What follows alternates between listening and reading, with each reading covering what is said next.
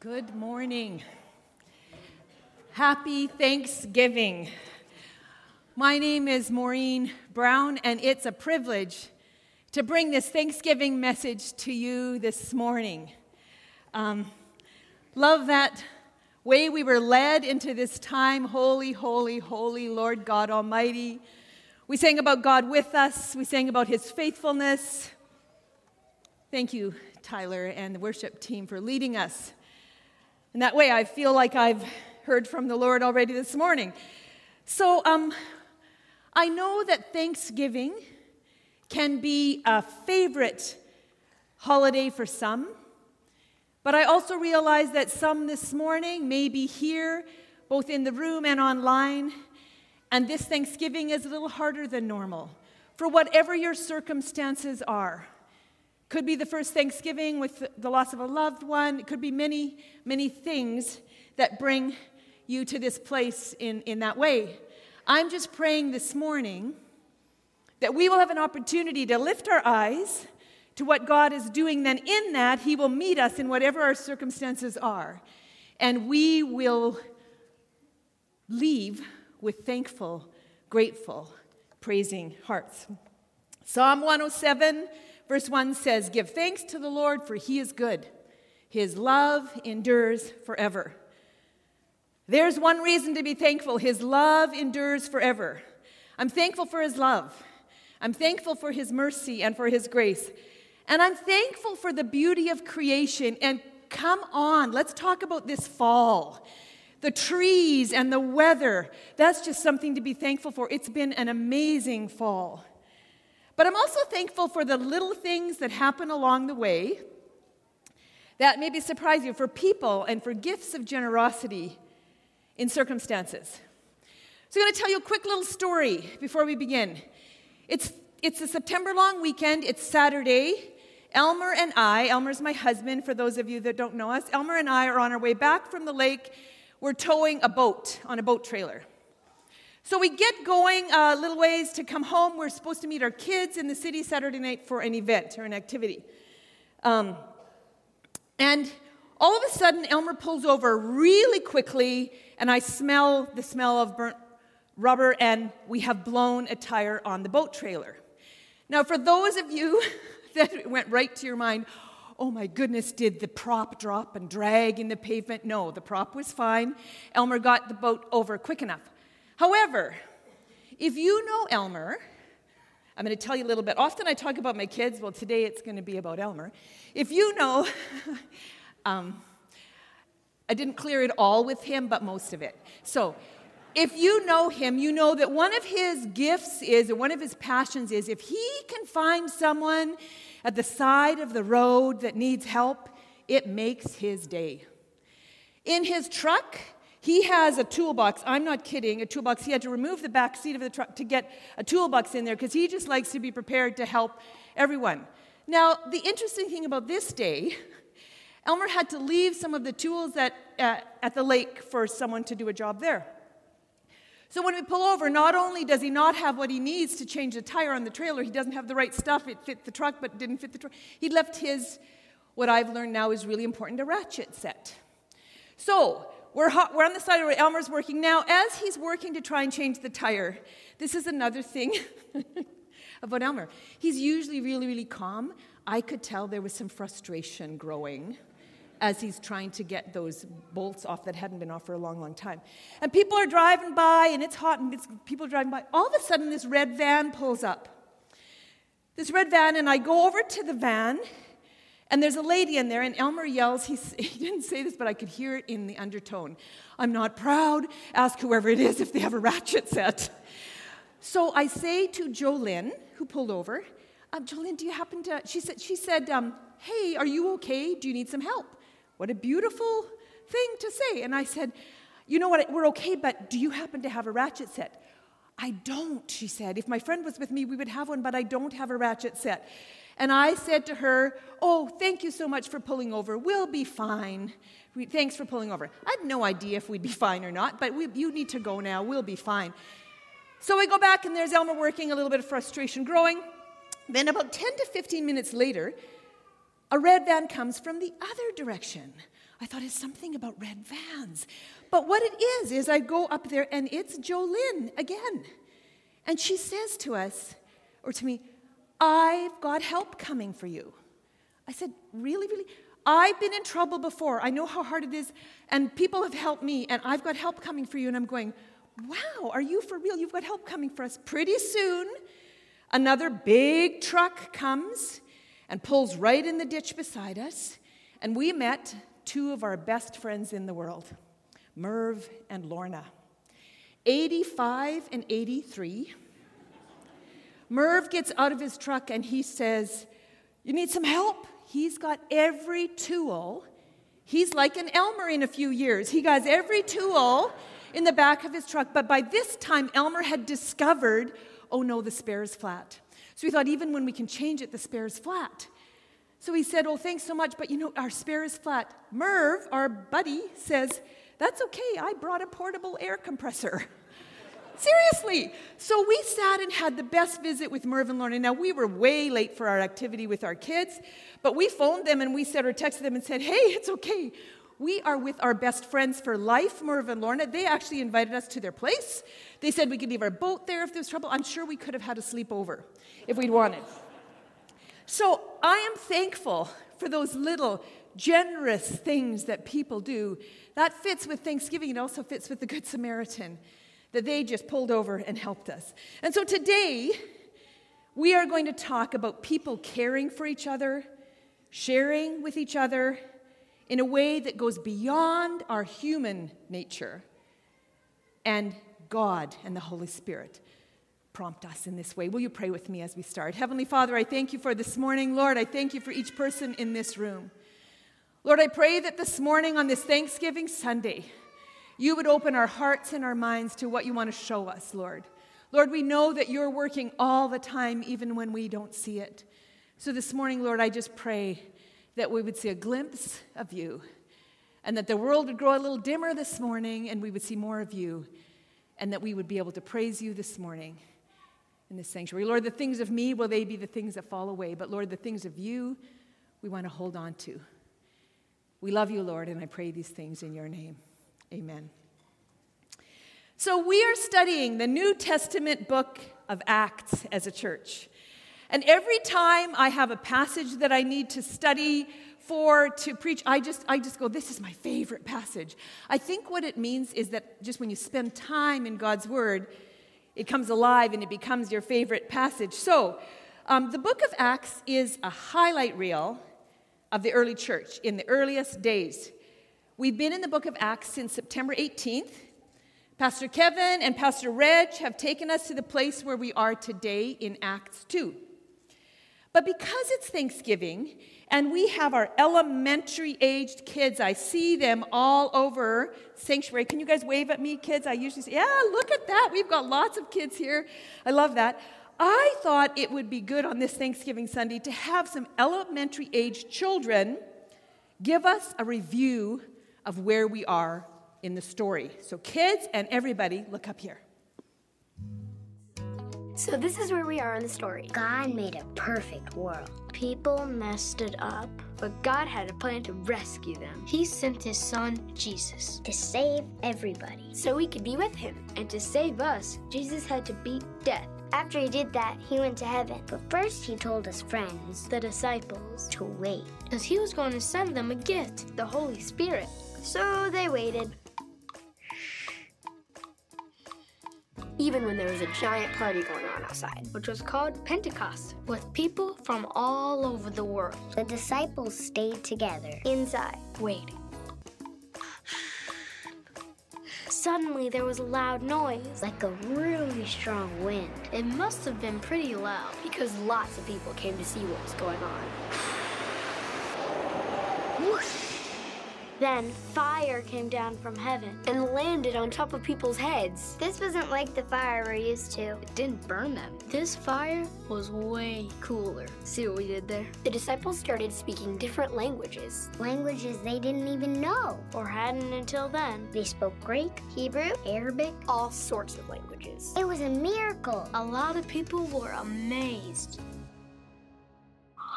Some were a little confused. And some didn't know what to think. But the disciples knew it was a special day. A guy named Peter spoke up. He reminded the crowd of who Jesus was. And God's rescue plan for them. And lots and lots and lots of people believed. Anyone who believes in Jesus has the Holy Spirit. I believe. I believe. I believe. I believe. I believe. I believe. I believe. God had given them the Holy Spirit. And we can have the Holy Spirit too. But that's not the end of the story. I love kids can make the gospel so plain and true, and that's where we are today. The Holy Spirit had fallen on believers, and as the children said in the video, people heard the gospel in their own language. And the Bible tells us they were amazed and perplexed. And they asked the question, what does this mean? And so last week we heard from verse 14 that Peter stood up with the 11 and he raised his voice and he said these words, "Fellow Jews and all of you who are in Jerusalem, let me explain this to you. Listen carefully to what I say." And then he preached the gospel to the crowd. He told them what Jesus had done for them, that he had died for their sins and rose again, saying, God has made this Jesus, whom you crucified, both Lord and Christ. So keep in mind, the Holy Spirit was alive and well as they were hearing this. And it says people heard this and they were cut to the heart. And they asked the question, what should we do? And Peter said, this is what you need to do. Repent and be baptized for the forgiveness of your sins. And the Bible tells us that 3,000 people left their Jewish faith behind and trusted in Christ for their forgiveness of sins. So we just need to imagine what that was like for those 3,000 people. All of a sudden, over the course of a sermon, the movement and nudging of the Holy Spirit, you have left the religion of your forefathers, your heritage, your life identity, all behind for a new identity, an identity in Jesus, because you have had an encounter with Jesus, the Holy Spirit, and the truth of the gospel message. You're following Jesus now as a fulfillment of the Jewish Messiah in a new covenant. You're baptized. So I kind of imagined, I always like to put myself in the story, I wonder if they came out of the water after they had done that and they said, now what do we do? Today's text answers that question. It answers a question for them, but I also believe it answers a question for us. So in response to the possible question many may have had, what should we do? Will you turn with me to Acts 2 in your Bible, and it'll be up on the screen, 42 to 47. It says, they devoted themselves to the apostles' teaching and to fellowship, to the breaking of bread and to prayer. Everyone was filled with awe at the many wonders and signs performed by the apostles. All the believers were together and had everything in common. They sold property and possessions to give to anyone who had need, and every day they continued to meet together in the temple courts. They broke bread in their homes and ate together with glad and sincere hearts, praising God and enjoying the favor of all the people. And the Lord added to their number daily those who were being saved. Verse 41 starts with, they devoted themselves. Devoted. The Greek word for devoted here is proskarterio. Pros or proskarterio. That definition is to be devoted, to be steadfast, to persevere and not faint, to persist obstinately. So that's what they did as they devoted. So we're told that by Luke, that this early church, when they were looking and wondering what to do, when things were rapidly changing in their culture and their lives around them, perhaps much like ours today, they centered on a few basic things and latched onto them. They persevered in them. They persisted obstinately in them. You know, we often hear that the early church was radical, and we hear people long for our modern churches to return to the passion and simplicity of the early church. But here's the secret to this radical early church. They were just radically devoted to a few important critical rhythms necessary for a Christian life. and a Christ-following church. When I have taught this to kids before, we do it as a rap. And so I would always get someone to come up with and bring a beat. Now, we're on live stream, and I'm not going to do a beat because I can't do that. But I know there's some in the crowd that can, and I haven't asked anyone, so I won't ask them. But do you know what I mean when I say a beat, kids? Do you know what I mean when someone gives a beat for a rap? No. Oh, someone said no. Is there anybody that knows how to do a beat that could just do a beat out there? Okay, I know there are, but I'm not. So it's kind of a beat that you'd rap. And here's what we did as kids. All the kids look this way. We're going to do it together with a beat. So imagine, it was amazing when we did it with the kids. Okay, they studied. Can you go like this, everybody's kids? They studied and they shared. They ate, prayed, and cared. They studied and they shared.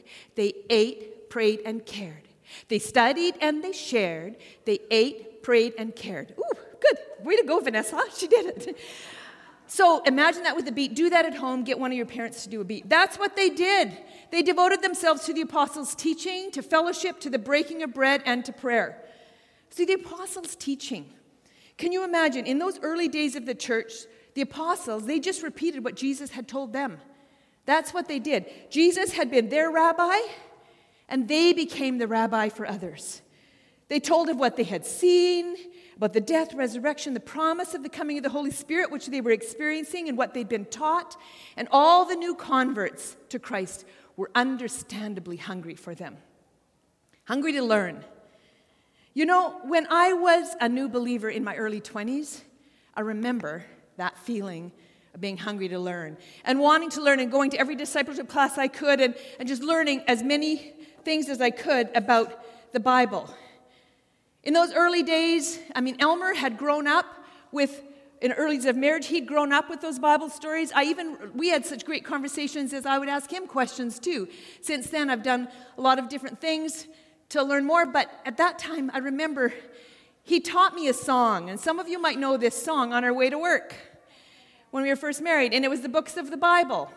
He told me that song actually helped him pass an exam on the first day of Bible school. So for some of you that are maybe my age or older, do you remember a song that would go, "Come, little children, join to tell the books of the Bible we love so well, Genesis and Exodus, Leviticus and Numbers"?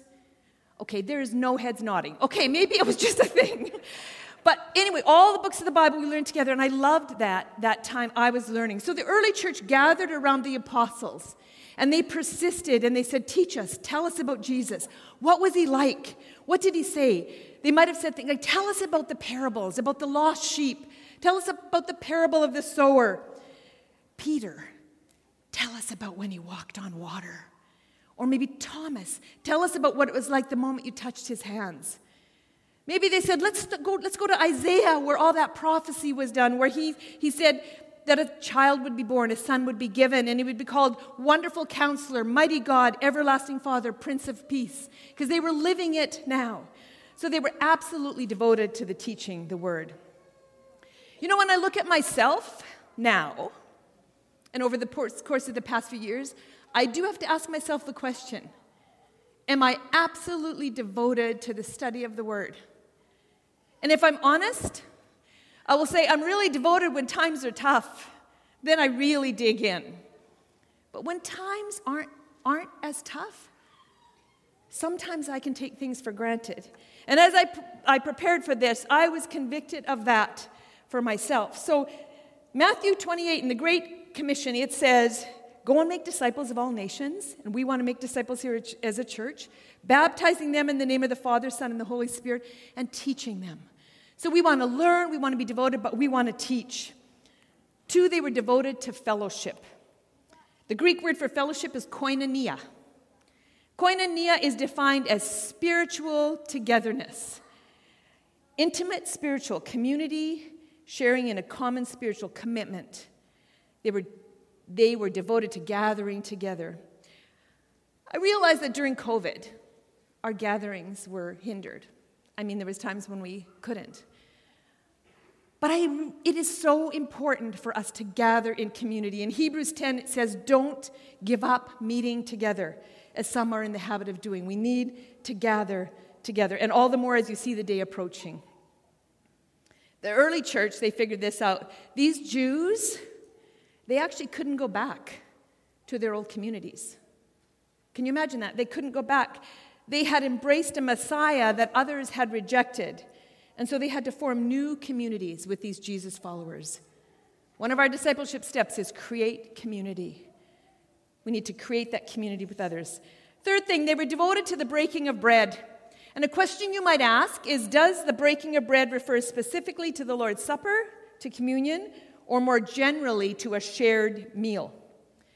Well, most commentaries and theologians would say it's actually both. It's both. In 1 Corinthians 11, it suggests that the Lord's Supper was celebrated as a part of regular meals all the time in the early church. And lastly, in 42, but for sure not least, they were devoted to prayer.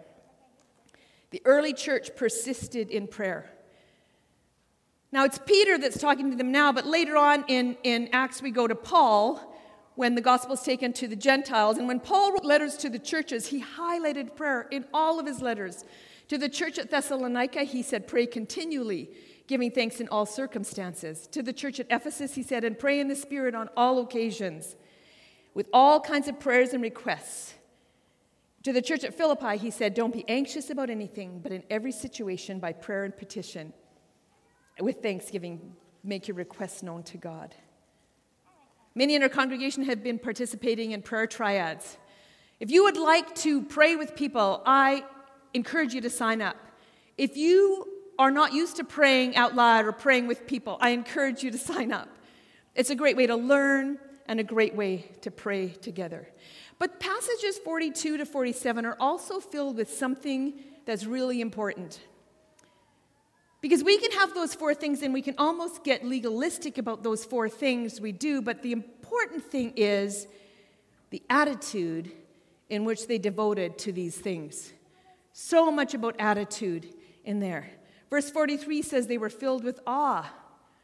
Do you know the Greek word for awe is deos, and it's a feeling of fear and reverence. Verse 44 said they had an attitude of unity. They wanted to be unified. And 45 says they had an attitude of generosity. They sold property and gave to anyone who had need. I need to say here, though, this is not a biblical endorsement of socialism or communism. This was voluntary generosity because the Spirit was moving in them. We don't see this occurring through government channels, through taxation or redistribution. That's not what's happening here.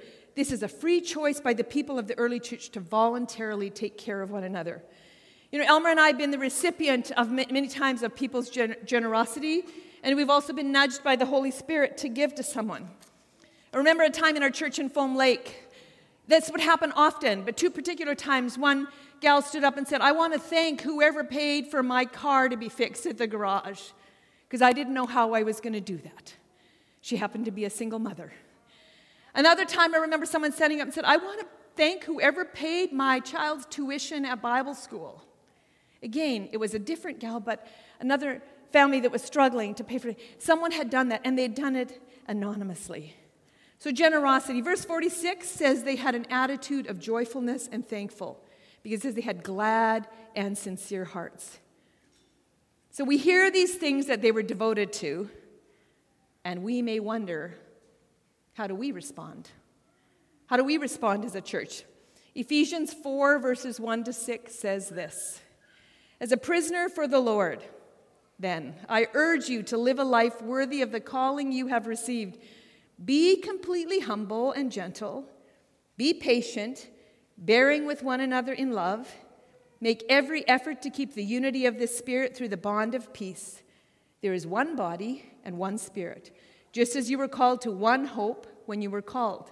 One Lord, one faith, one baptism, one God and Father of all, who is over all and through all and in all. I'd like to invite the worship band to come up as I close, because I want to draw our attention to the last two verses again. I think there is something really important for us here. At least they stood out to me as I prepared and studied. That's verse 46, but especially verse 47. It says, every day they continued to meet together in the temple courts. They broke bread in their homes and ate together with glad and sincere hearts. So now especially verse 47, praising God and enjoying the favor of all the people.